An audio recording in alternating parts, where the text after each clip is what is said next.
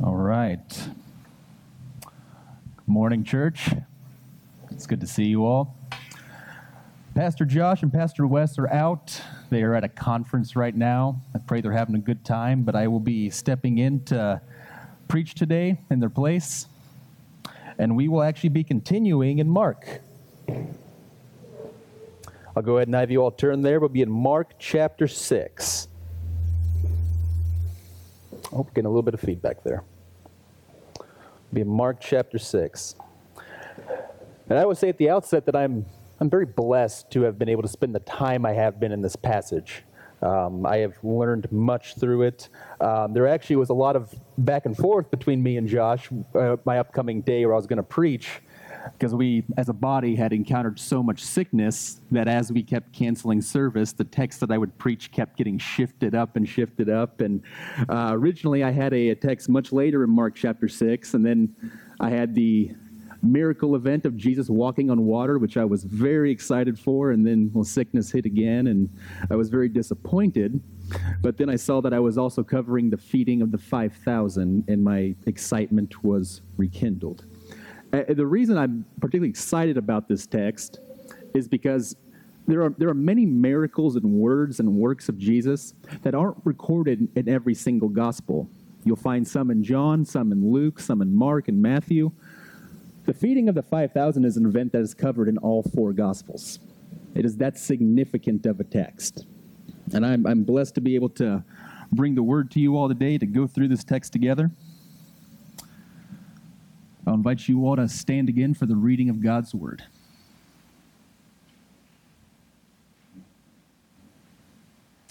We'll be in Mark chapter 6, starting in verse 30.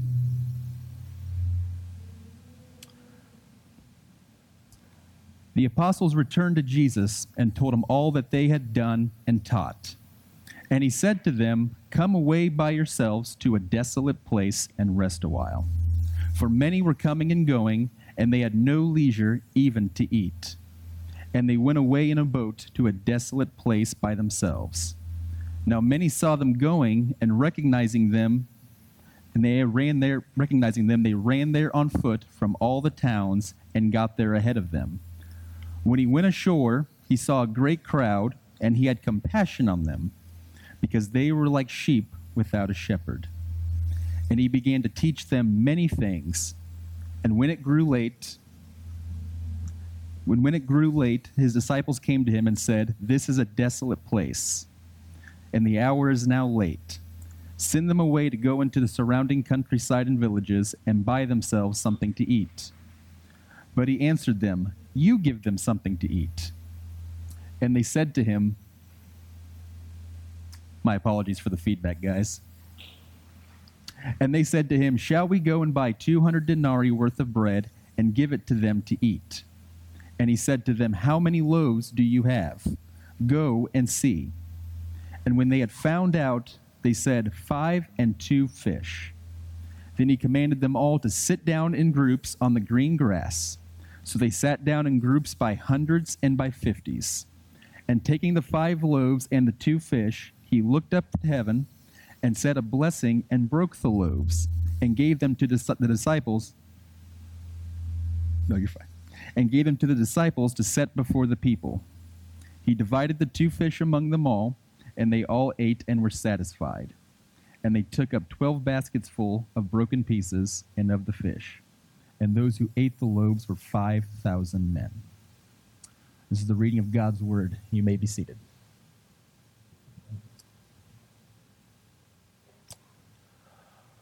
Let's pray together. Dear Heavenly Father, gracious Father, we thank you, Lord, for this day. We thank you, Lord, for the body and the ability to gather together, to hear your word, to give you praise and honor. We pray this day, Lord, that you would be glorified in the preaching, that you'd be glorified in the hearts of the flock here today. We pray, Lord, that you would clear away any distractions or nerves. We pray, Lord, that your word would be faithfully taught, and by your Spirit you would help me to do that. Ultimately, Lord, we look to you for this. We ask this in Jesus' name. Amen. I'm actually going to try to back this pulpit up and just see if maybe distance from the speaker will cut that feedback out. I apologize for that, everybody. All right. Well, so first thing you might have noticed is that we actually picked up 2 verses from the sermon last week. Josh ended last week's sermon with the account of John the Baptist, with the apostles returning from their missionary trip. And Josh did a phenomenal job of teaching about the rest in the wilderness. And we're not going to repeat what he said today. I'm just taking up those 2 verses again just so we can establish some important context to our passage today.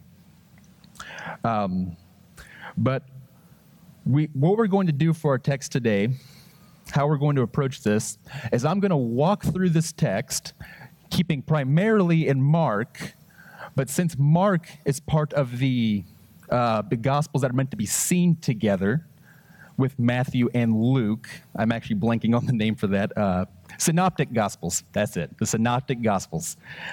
They are the Gospels that are meant to be seen together, Matthew, Mark, and Luke. And each of these Gospels actually adds their own commentary and adds an extra layer to this text. And so we're going to be making our home in Mark for this passage, but we're going to be visiting other Gospels briefly as we go along. And what we're going to do after we walk through the text is we're going to actually highlight the Old Testament background to this text and apply it. And the reason we're going to approach that today is because with all of Jesus' miracles, there is always an anchor for them in the Old Testament. They all have an Old Testament significance with a heavenly implication. And so what we're going to do as we apply this text is we're going to look at the Old Testament background and see how it's being taught to the disciples. So that is our roadmap. That's how we are going to approach this, and we can begin. For our first point, we have a shepherdless flock, looking at verses 33 and 34. So the 12 disciples had just returned from their missionary journey. They were sent by Christ to carry the message of Christ, the gospel of the kingdom of God. They were given the authority to do the miracles that authenticated that message, and they were sent throughout the nation of Israel. They were given the authority to raise the dead, to heal the sick, to cast out demons. And we're not given as detailed of a commentary on this sending out as we have in Matthew, for example. We know right away that this journey was a very hard and difficult journey for the disciples. Jesus had sent them out with no extra food, no money, no clothes, and they had to rely upon the provision from people who would receive them. And Jesus had told them that not every single one would receive them. And though in the Matthew account, Jesus gives some extra commentary, and he speaks about the persecution they will endure, it's hard to actually give a comment if that is actually speaking of this specific trip or if Jesus is referring to future times where they will be persecuted. Jesus brings up the future coming of the judgment of Jerusalem, and that's why it makes it difficult to say what all transpired in this missionary journey. We know the disciples had come back, and they had done great and mighty works. But clearly here the disciples were spent, and they needed rest. The disciples had gotten a good, strong dose of what it is to bear the toils and the burdens of Christ's ministry. They performed the same miracles that he did. They carried the same message. And like Jesus, they went from town to town by foot, relying solely on the provision of God to provide for them. So what Jesus does is he invites them to rest. He invites them to come away to a desolate place and rest a while. See, Jesus is a very faithful and kind high priest who sympathizes with our weaknesses, and Jesus of all people understands the burden and the weight they carry from the ministry they just engaged in. So the disciples needed rest. And we actually get a bit of a comical event happen here in verse 33. See, back in Mark chapter 1, Jesus likewise had gone to rest in a desolate place, and because of the crowd, he was interrupted. And now we see the disciples who had just gotten a good taste of Jesus' ministry are now getting the same treatment. They were invited to go rest in a desolate place, and the crowd interrupted them. See, ever since Jesus rebuked the unclean spirit at the synagogue in Capernaum, his earthly ministry has been shadowed by a great multitude with a host of needs. And though Jesus has intentionally made his ministry public, he has made it known, doing that has come with a cost. So in Mark 1, we saw the entire crowd at nighttime. The entire crowd was gathered outside the door of Simon and Andrew's house. Jesus spent a whole day doing ministry, doing miracles, and when he goes into the house to rest, the entire city is outside their door. And after cleansing a leper and imploring the leper not to speak of it, the leper, of course, does go and speak of it. And from that point on, Jesus couldn't even enter towns publicly because of the multitude that was following him. And in Mark 3, we also get another picture of the crowd, a crowd almost in complete hysteria. See, Jesus had actually instructed his disciples to keep a boat ready so he can make a quick exit lest the crowd crush him. So this crowd has shadowed Jesus' ministry from the beginning. As his fame grew, the crowd grew, and as the disciples followed Jesus, so their fame grew. They got swept up in the fame with Jesus, and most likely, the disciples' missionary trip where they did all these great works like Jesus, this was probably also the source of this great crowd. Their name possibly got made known even more through this journey. See, the intention of the disciples from the beginning, what Jesus invited them to, was to rest. They didn't have time to eat. They had just gotten back. They had no time to eat because people were coming in from every side.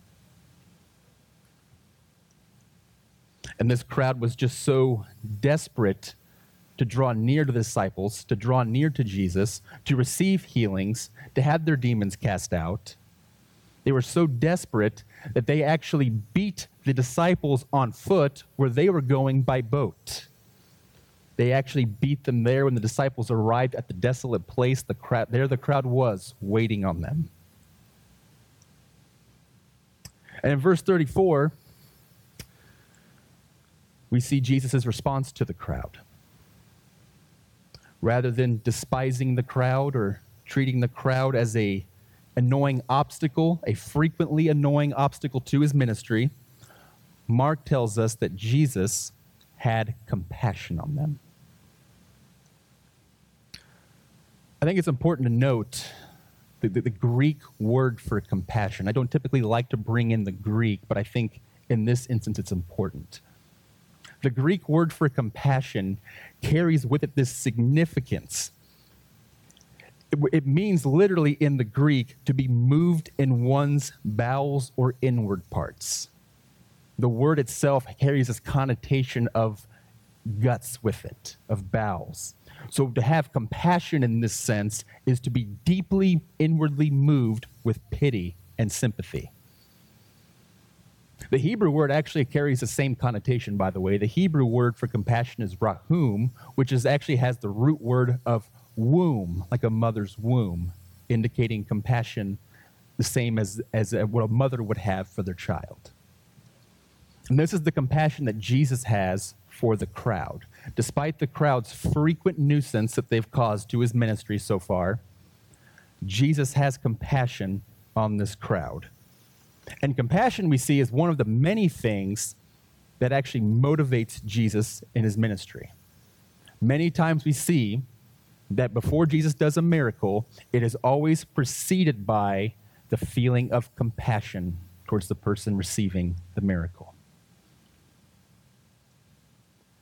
See, Jesus' long-suffering and kindness, and just in this passage alone, would teach us much about the character of the Lord. God has always revealed himself from the beginning to be gracious, compassionate, slow to anger, and abounding in steadfast love. We actually read that just today. And Jesus showing that he is actually the very God of the Old Testament, likewise is compassionate. And just as an aside, let this inform the mind of any person, any sinner who would seek to draw near to God, that our mediator, Jesus Christ, is a compassionate mediator. He has compassion on sinful people. And then we see what the reason Jesus' compassion was directed for in the second part of verse 34. In the second part of verse 34, it says that Jesus had compassion on the crowd because they were like sheep without a shepherd. The imagery is actually very fitting. You see this crowd just wandering in the wilderness, no one to guide them, no one to provide for them or care for them, no one to protect them in the night, as sheep flocks usually have. There's usually an overseer who is in charge of actually keeping guard and watch over the flock. This crowd has none. They have no one to lead them, no one to care for them. But there's actually a deeper layer to this picture. This picture carries with it a strong Old Testament background.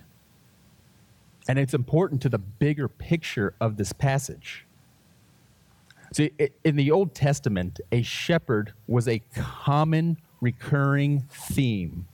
Every significant character in the Old Testament was a shepherd. Abel was a shepherd. Abraham, Isaac, Jacob, the patriarchs, they were shepherds. Moses, after he fled from Egypt, spent 40 years as a shepherd. Interestingly enough, leading his father's flock through the wilderness to Mount Horeb, the mountain of God, which he will also do for the nation of Israel at their exodus, leading them to the mountain of God through the wilderness. And we have King David as well. King David, before he was a king, was a shepherd. Before he was taken from the sheepfold to shepherd God's people, he would watch over his father's flock. And actually, the Lord's deliverances for David that he worked out for him, delivering him from the paw of the lion and the paw of the bear, was actually the event that motivated the episode of David and Goliath. Just as the Lord delivered me from the paw of the lion and the paw of the bear, so too will he deliver me from this Philistine. Also important to note that the leaders of Israel were also considered shepherds. The roles of priest, prophet, teacher, and king were shepherding roles in the nation of Israel. But it's important that you know that whenever this image is used to describe the leaders in Israel, it's never actually a good thing. When the leaders in Israel are likened in the Old Testament to shepherds, it's always in the form of a rebuke. I invite you to turn to Ezekiel 34. We can read this for ourselves.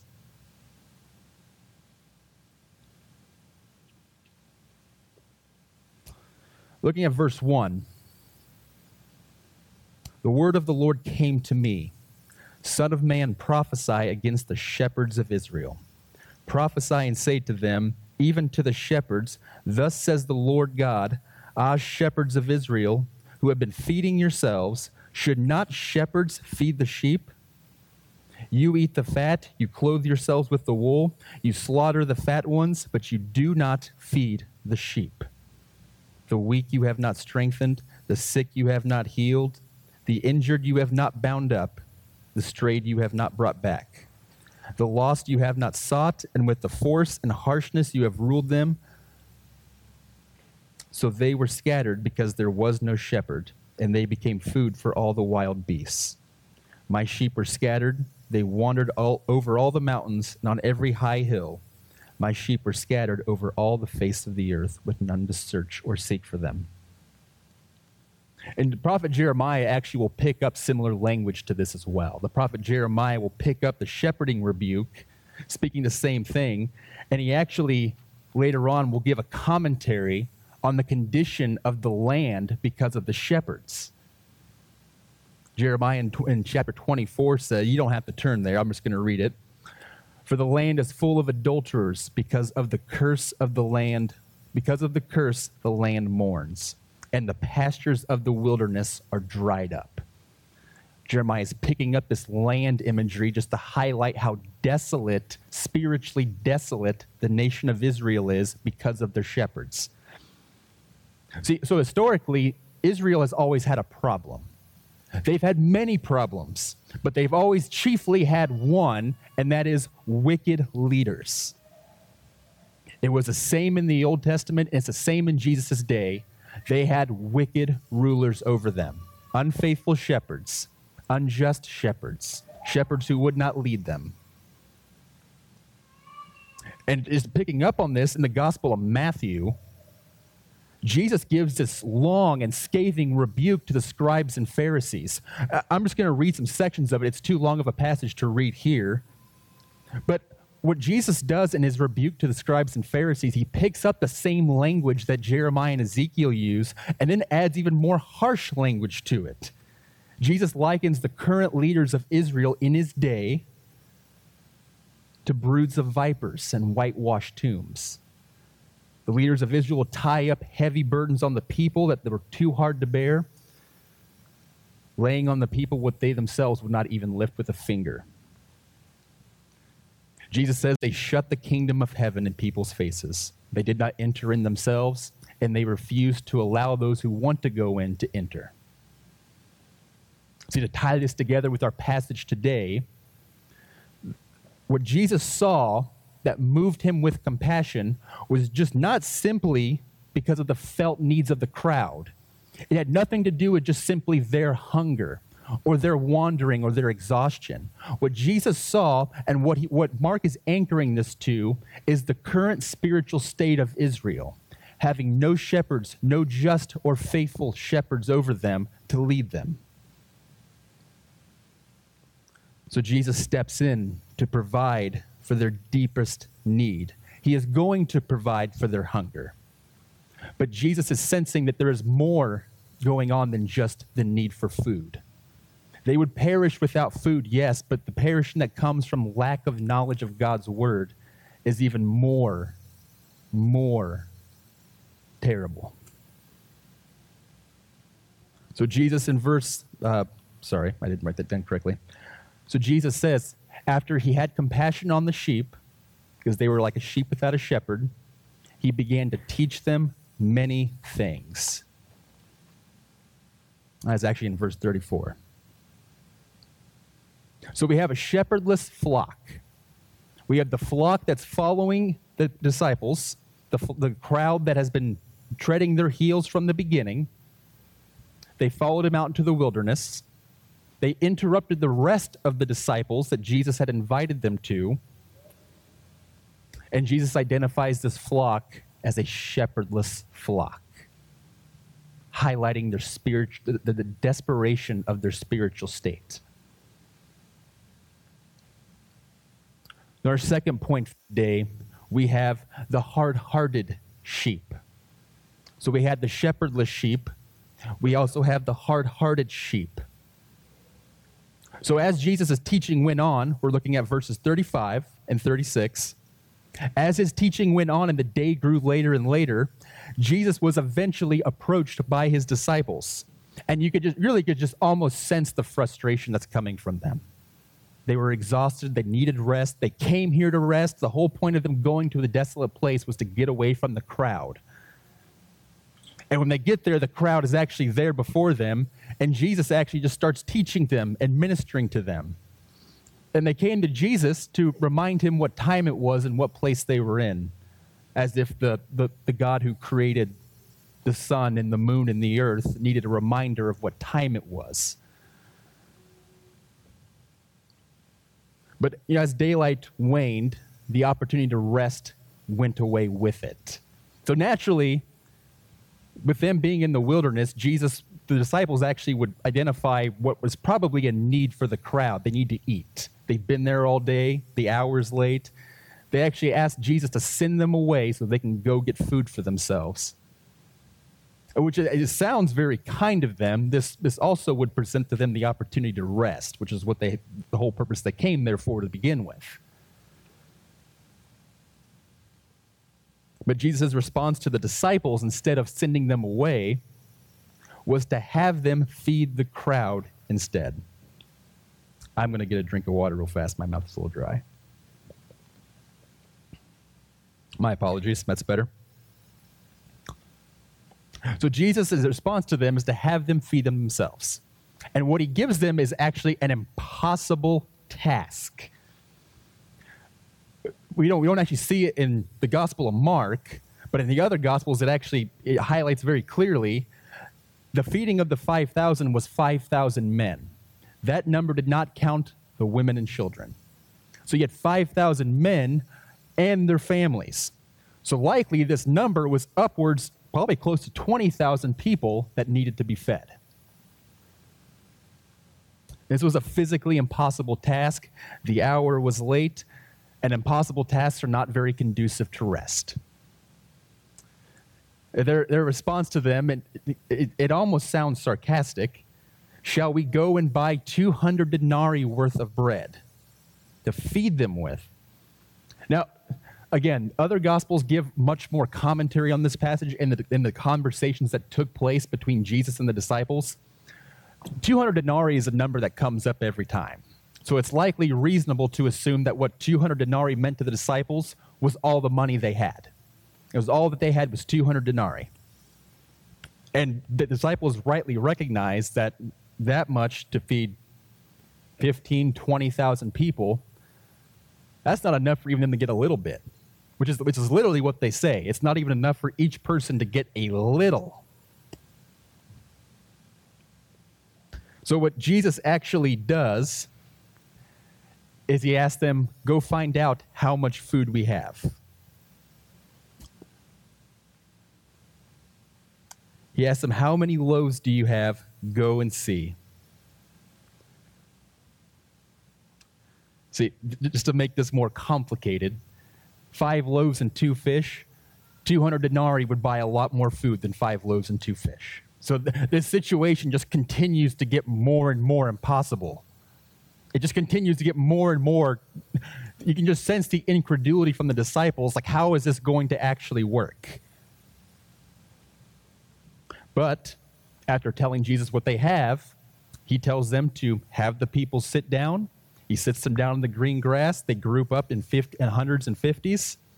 We're looking at verses 37 through 39. My apologies. I'm trying to make sure we're staying with the verses here. So he has them sit down, of course, identifying that all they had was 5 loaves and 2 fish. Not enough to feed not even enough to feed 12 disciples, let alone 5,000 men, let alone 5,000 men and their families. But look, what I'm wanting to point out is that there's a deeper thing going on with the disciples here that might not actually be very clear from this text. We can kind of sense it in the disciples' response to Jesus and how they interact with him about this task and where they are at. But I actually want to point out something. I'm not going to ruin next week's lesson, but I do want to, just because it's relevant. In Mark 6, jump forward to verse 52. Just take a look at verse 52. This is after Jesus walks on water, and the disciples were astonished at it. And Mark tells us why they were astonished. For they did not understand about the loaves, but their hearts were hardened. Their hearts were hardened. The disciples did not understand about the loaves, speaking of the feeding of the 5,000. See, what we see frequently in the ministry of Christ is that the disciples and Jesus are oftentimes on 2 completely different wavelengths. They have repeatedly demonstrated an ignorance of the purposes of Christ during his earthly ministry. I mean, in the Gospel of Mark alone, we've already went through these passages. In the Gospel of Mark alone, we already have two times where Jesus reproves the disciples. Once for their inability to understand the parables, and the second time for when they were going through the storm, just going crazy with fear. Jesus had to rebuke them for their lack of faith. In the other gospel accounts, we see it over and over and over again. We see it all the way up to the end of Jesus' earthly ministry, right before he ascended. He just raised from the dead. He just gave them the Great Commission. And right before he ascends, the question they ask him is, are you now at this time going to restore the kingdom to Israel? He's thinking, of course, about the Roman rule, wanting the Roman occupiers to be vacated out of Israel so Israel can be free. once again demonstrating that the entire time of Jesus' earthly ministry, they didn't understand. We had the disciples on the road to Emmaus, that Jesus had to rebuke them for being slow of heart to believe. It's a frequent thing with his disciples. They don't understand what he's doing. They don't understand what he says. They hear but don't hear because they have hardened hearts. And just as in our passage today, you can just sense the unbelief and frustration that is happening in the disciples, not getting their rest, being given an impossible task. But look,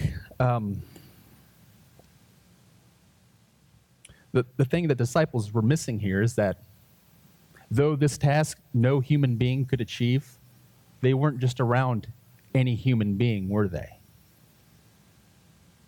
They've seen Jesus raise the dead. They've seen Jesus rebuke a storm. They've seen him cast out demons. They've seen him heal leprosy.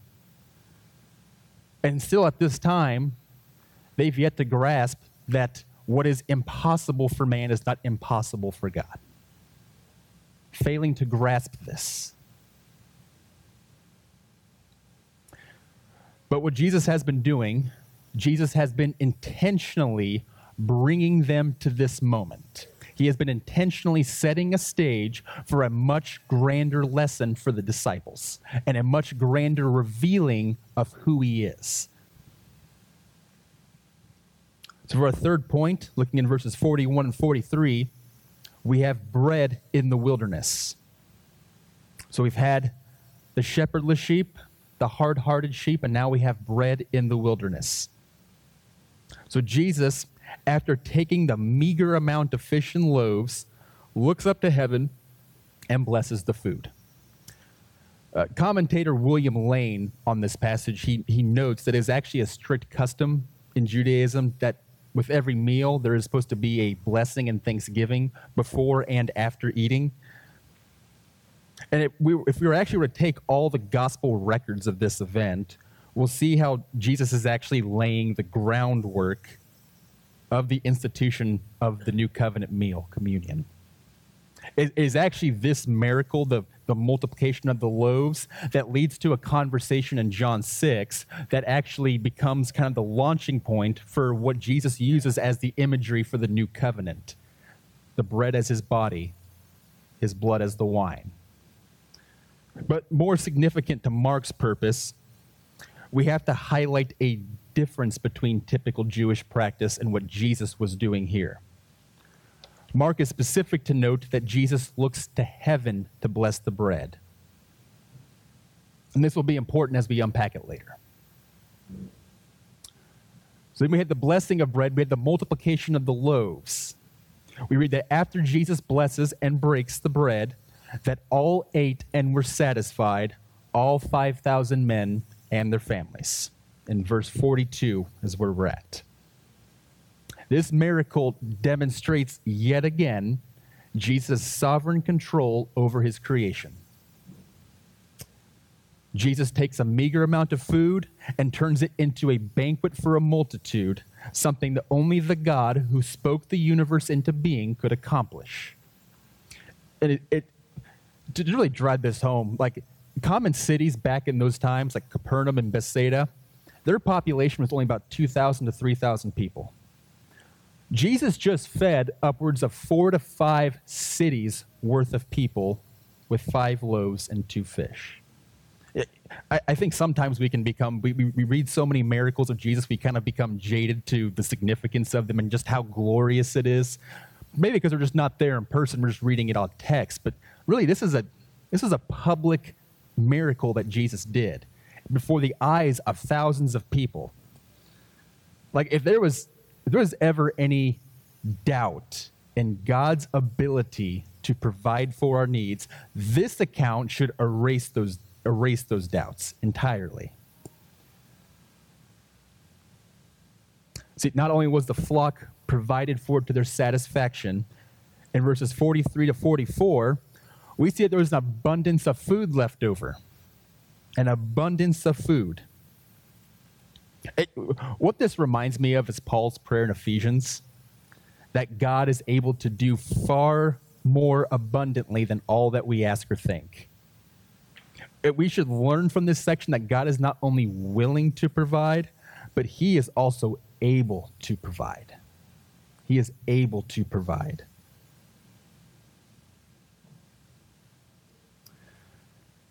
And look, as beautiful as these truths are, there is much more. There's a deeper significance to these accounts.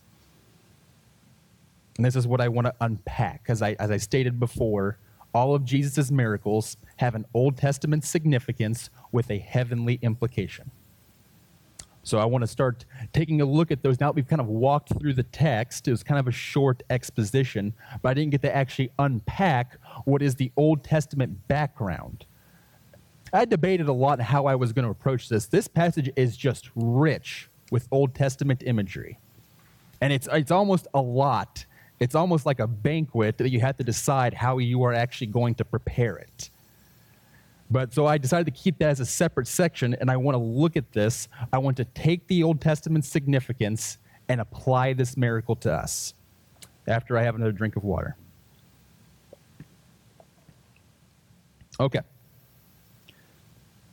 So the first thing I want to highlight, I actually just learned this as I was approaching this passage. Was mind-blowing for me, is what Jesus does in this miracle is he draws a very clear connection to Moses and Elijah. See, the application of this is very much specific to the disciples who were present, and really only by extension is it relevant to us, but it is relevant to us.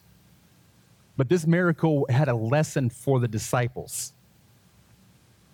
See, as we see the passage play out in the exchange between the disciples, what is interesting to note about John's account of this passage that is not present in Mark is that after the public sees the miracle that Jesus does, actually, if you want to just turn there, be looking at John chapter 6, we'll look at verse 14. I just want to draw your eyes to this. Actually, I'll start in verse 13, my mistake. John chapter 6, verse 13.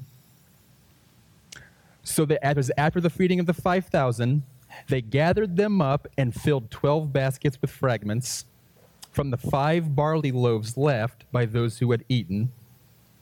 When the people saw the sign that he had done, they said, "This is indeed the prophet who has come into the world." Now that's interesting. It really is. Of all the things that they could call Jesus after this miracle, why the prophet? Not even a prophet, the prophet. See, what seems like is happening there is the crowd actually gets something the disciples don't get. See, throughout the Gospel of Mark, we have actually seen very strong parallels between the ministry of Christ and the ministry of the prophet Elijah. Both Jesus and Elijah, for example, they showed a miraculous control over the weather during their ministry. They both raised the dead, and they both multiplied food. In fact, we could really be up here for an entire sermon and listen to the parallels between Jesus and Elijah. Elijah is a very significant character in the Old Testament. He's like the first prophet to arrive on the scene in the Old Testament, and he's kind of viewed as kind of the chief prophet of all of them. If you think about on the Transfiguration of the Mount, for those who are familiar with that account, both Moses and Elijah appear with Christ, both representing the law and the prophets, which is the chief division of the Old Testament. So Elijah was a significant figure. And we've also spoke about this last week, how the people, because of a prophecy in Isaiah, they've grown to expect the coming of Elijah. John the Baptist was actually asked when he first came on the scene, "Are you Elijah?" And Jesus actually says that he was Elijah if they were able to receive it. So the coming of Elijah was actually fulfilled by John the Baptist, but we see here what Jesus does is he actually anchors his ministry in the narrative of Elijah. And more importantly, Jesus anchors his ministry to Elijah's successor, Elisha. And this is going to be tricky. They both have two very similar sounding names. It might be confusing which one I'm talking about, so I'll try to emphasize the "sha" in Elisha. Just for an important note there in case it gets confusing. See, if you're unfamiliar with the story of Elijah, after Elijah has this great deliverance of Israel from the prophets of Baal, he has this great demonstration of God's power, restoring the hearts of Israel back to their God.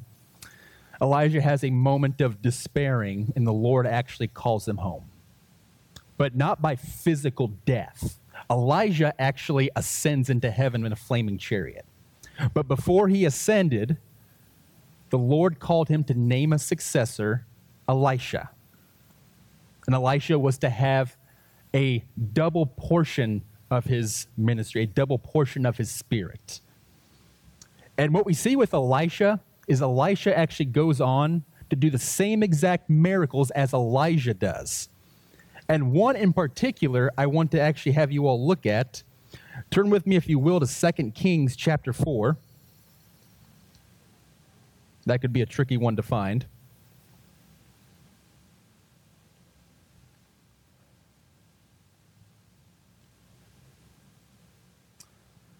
So 2 Kings chapter 4, I'll give you all a minute to turn there. It's actually right after the Samuels. Looking in verses 42, I just want you to pay attention to this. A man came from Baal Shalisha, bringing the man of God bread of the firstfruits, 20 loaves of barley, and fresh ears of grain in a sack.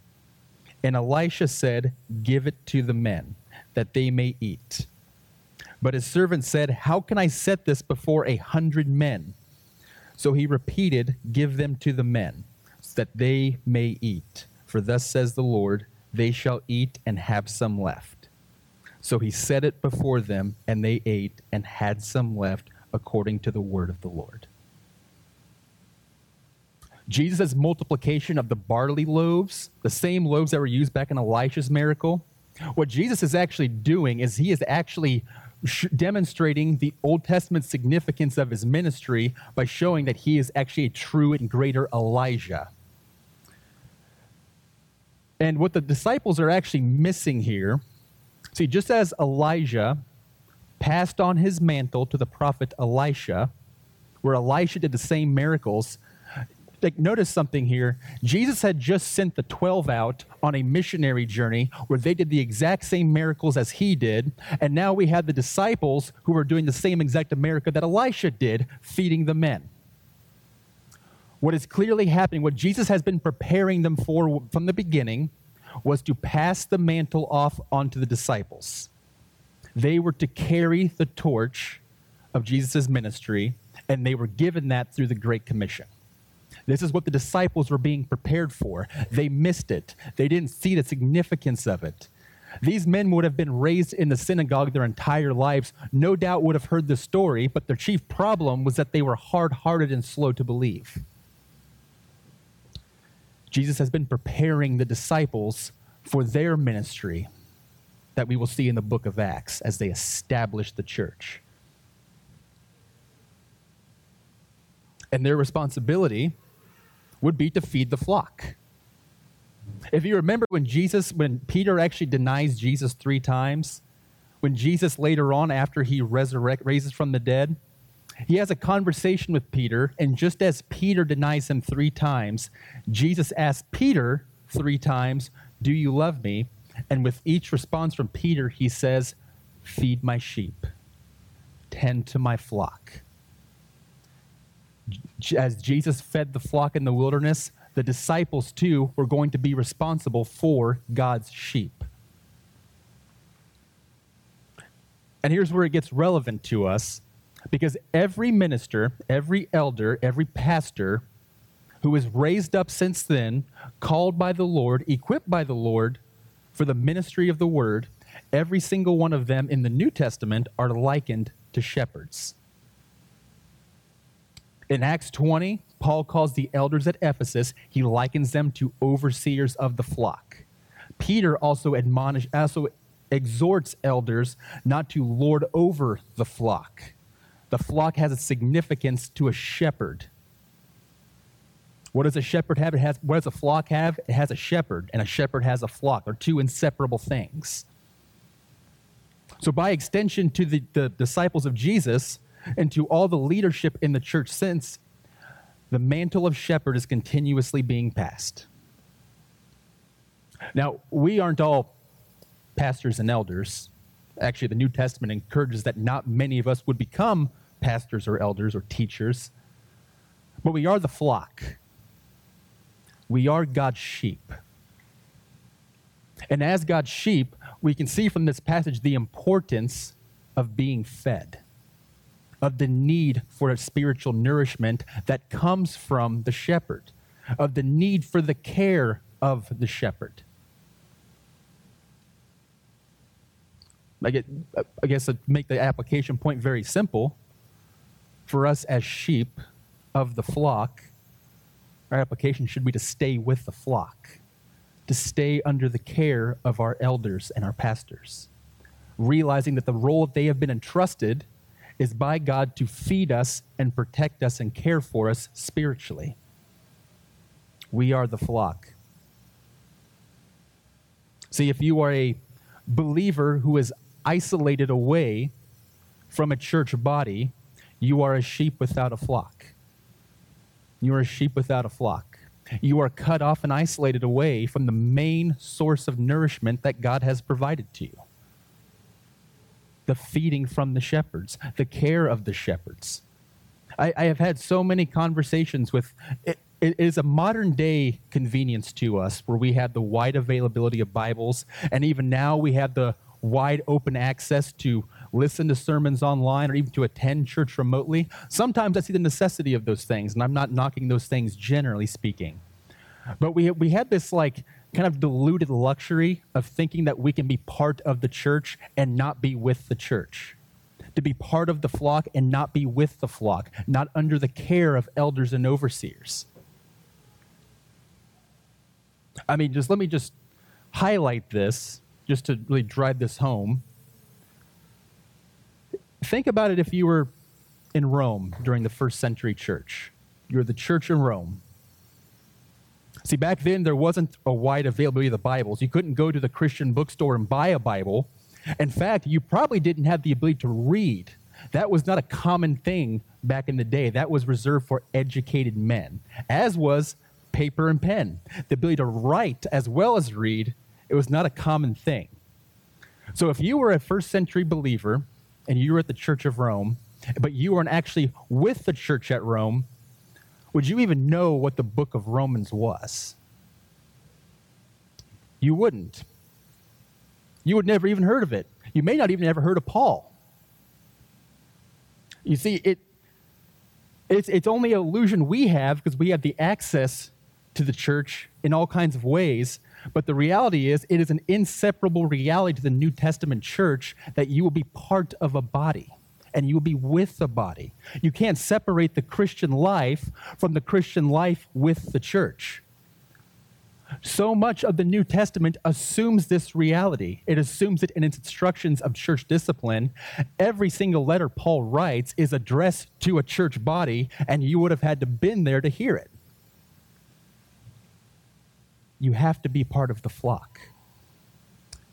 The shepherds that God has appointed over each church body is the primary means that God has provided to nourish you. We need to be fed as sheep of God. The second thing I want to highlight here, just to drive home the fact that the disciples were also being prepared for their new mantle, their new role. You may have noticed the obscure reference as Jesus was having the group sit down. They sat down in groups of 50s and 100s. I'm not going to spend the time to actually go there, but there was also a clear connection there to Moses. When Moses was overseeing Israel and the burden was too great, he was actually commanded to appoint overseers over groups of hundreds and 50s. Over groups of hundreds and 50s, just as the disciples were when they were feeding the flock. So there's a connection to Elijah. There's a connection to Moses. And I also want to point out the connection of this passage to the wilderness narrative of Israel, recognizing the significance of the provision of bread in the wilderness.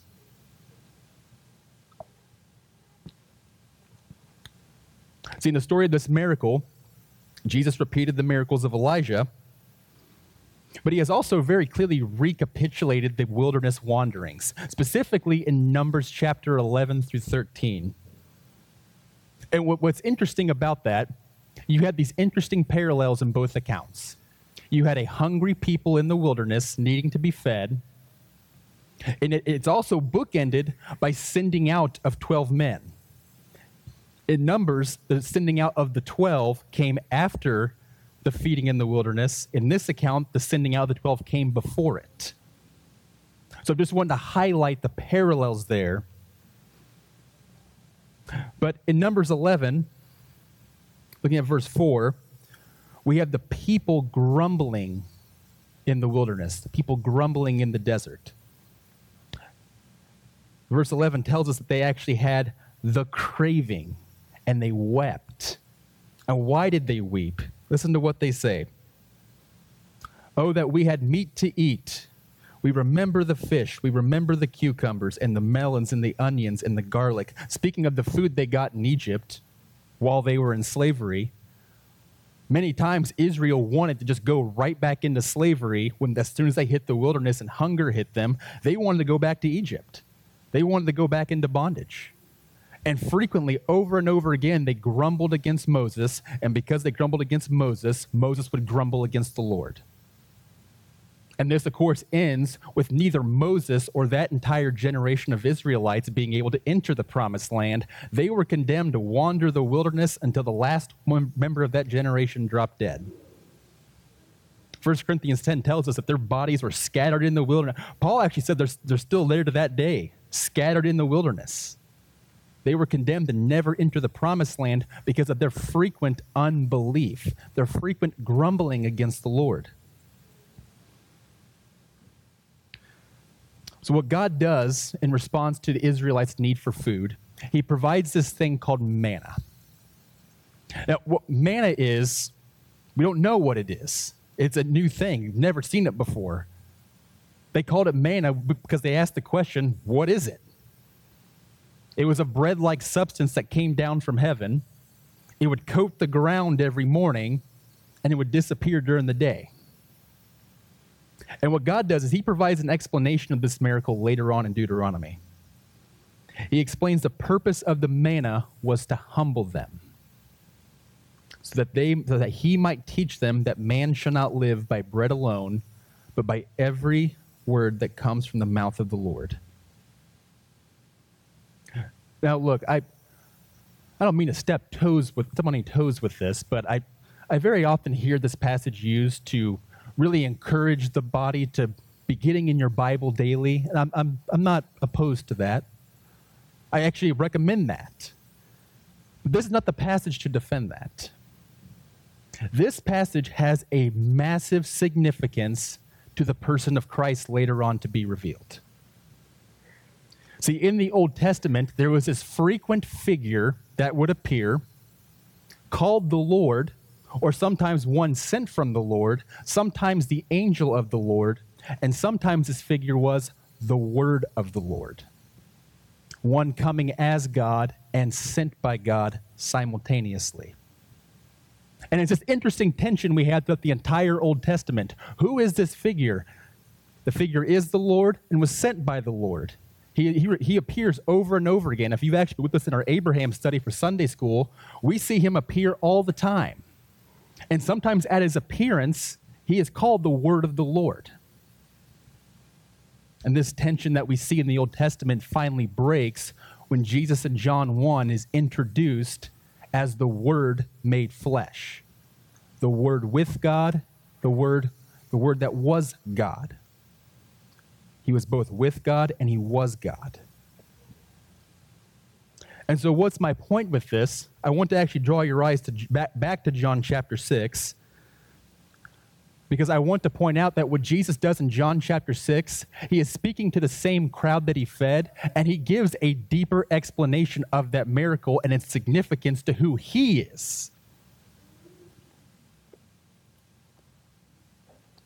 I lost my marker there. I had one right for John 6, and I lost it.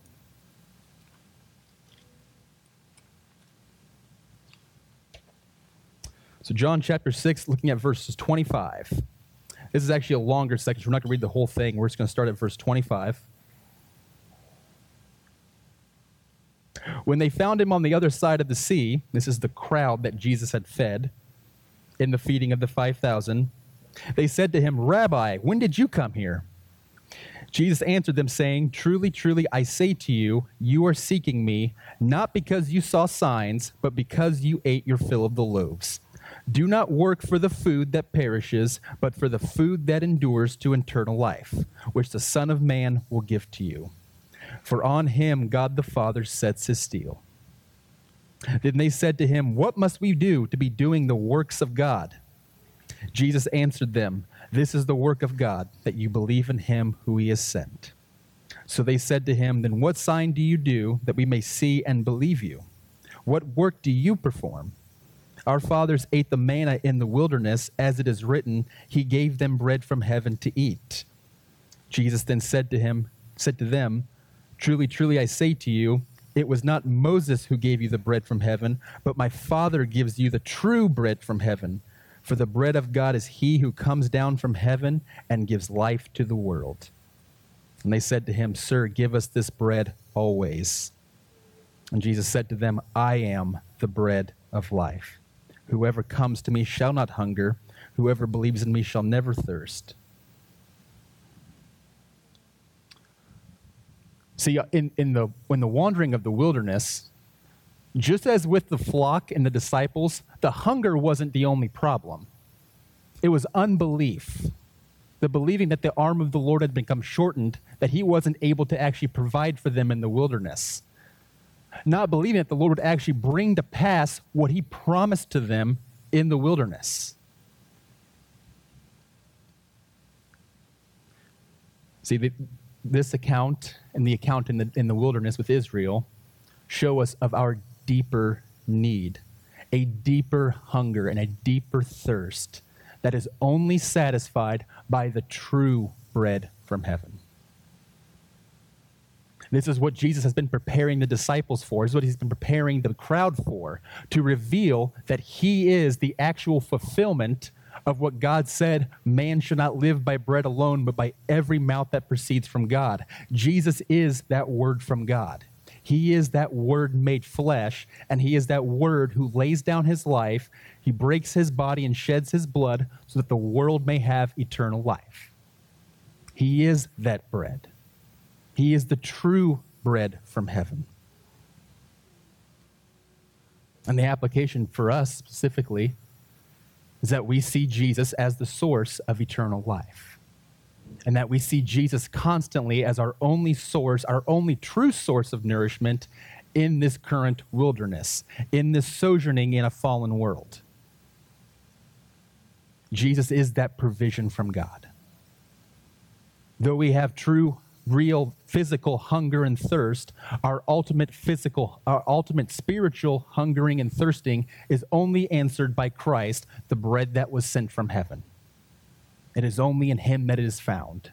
Our deeper longings are the result of the fall in the garden, where we were exiled from God, sent away from his presence, and the longings we feel are the result of that we were meant to be created. We were created, and we were meant to be always in the presence of God in full-faced fellowship with him. And Jesus is the one who restores that fellowship. He's the one who restores that life. And we're actually given a weekly reminder of this in our gathering, where we take the bread and the wine that Jesus likens to his body broken, his blood shed. This miracle is kind of the launching point that Jesus used to establish the new covenant meal. I've said that once before, but I just want to emphasize that. And lastly, we see that the Lord is our true shepherd. Jesus steps in, recognizing the need for the sheep to have a shepherd. He steps in to fulfill that need, teaching them many things. We also see, interestingly enough, when the disciples had the groups sit down, they sat down in green grass. These small details seem insignificant, but when you consider the broader passage, what your mind should go to is Psalm 23. The Lord is my shepherd, the one who lays me down by greener pastures. See, despite the fact that Israel has had many shepherds, many failing shepherds, Israel has ultimately only ever had one shepherd, and that is the Lord. The Lord has always been Israel's shepherd. The Lord has always been the one to guide Israel. Even in their exile, the Lord likens himself to a shepherd who will return the scattered flocks back home. And we likewise, though we have shepherds, we ultimately have one shepherd, and our shepherds only have one shepherd, and that is Jesus. In John 10, Jesus calls himself the Good Shepherd. I am the Good Shepherd. Picking up on this frequent Old Testament imagery, showing that he is the one who guides and cares and protects us. And this should come as a great encouragement to us as we actually do sojourn in this fallen world, in this place that is not our home. Because while it may feel like we don't see Jesus, we don't hear him, we feel like we may not have any direction or any care or comfort or protection, Jesus has promised us he is our shepherd, and he will not lose a single one of his sheep. Not a single one. He is the shepherd who lays down his life for the sheep, and in laying down his life, he secured eternal life for his sheep for all eternity. Life eternal. And I frankly I love the parable of the lost sheep. One sheep leaves the flock. The shepherd leaves the 99 and goes after the lost sheep and brings him back home. See, just like sheep, we are likewise prone to wander. We actually sang that this very day. And I actually love the author who wrote that hymn, because the author who wrote that hymn suffered greatly. He had frequent suicide attempts. He was under the care of John Newton, the author of Amazing Grace. His name was William Cowper. He wrote Come Thou Fount. He also wrote There Is a Fountain Filled with Blood. It's a wonderful hymn. But William Cowper identified his own proneness to wander, how prone he was to leave the God he loves. And despite the fact that we as sheep may still have this tendency, this constant tendency, and we will have that until the day where the Lord calls us home or he returns, the Lord remains our shepherd, who goes after us in the wilderness, who guides us in the wilderness, who protects us. Jesus is revealing himself to be the shepherd here, the shepherd of the Old Testament who brings his people home. As God brought the nation of Israel back home from exile, that was only a small picture of what Jesus, our shepherd, will do when he returns, bringing the lost, bringing the flock of God back to the New Jerusalem. I want to have you turn to one more passage here, just to stoke our hopes for that day. Turning to Revelation 7. Revelation chapter 7.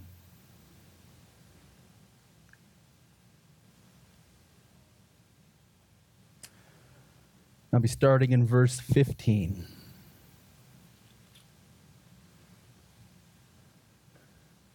Speaking of the martyrs in this passage that John sees. Wait, no, sorry, not the martyrs, the elders. They are before the throne of God and serve him day and night in his temple.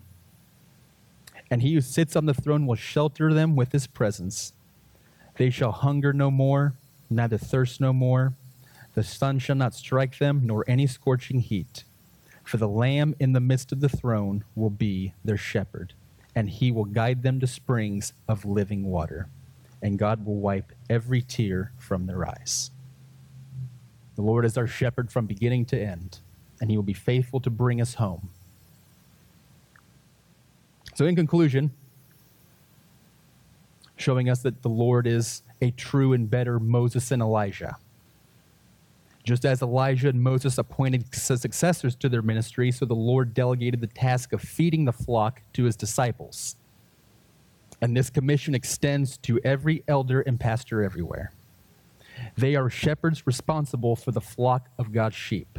And we as sheep depend upon the nourishment and care from our shepherds. The Lord is also our true bread from heaven. He is the one who provided for our deepest hungering and thirsting. He is the one sent from heaven who gives us eternal life. And lastly, the Lord is our true shepherd, the one who cares for the sheep during their wandering in the wilderness. He lays down his life for his sheep, and he will not lose a single one of them, but he will bring them to greener pastures. Let's pray together.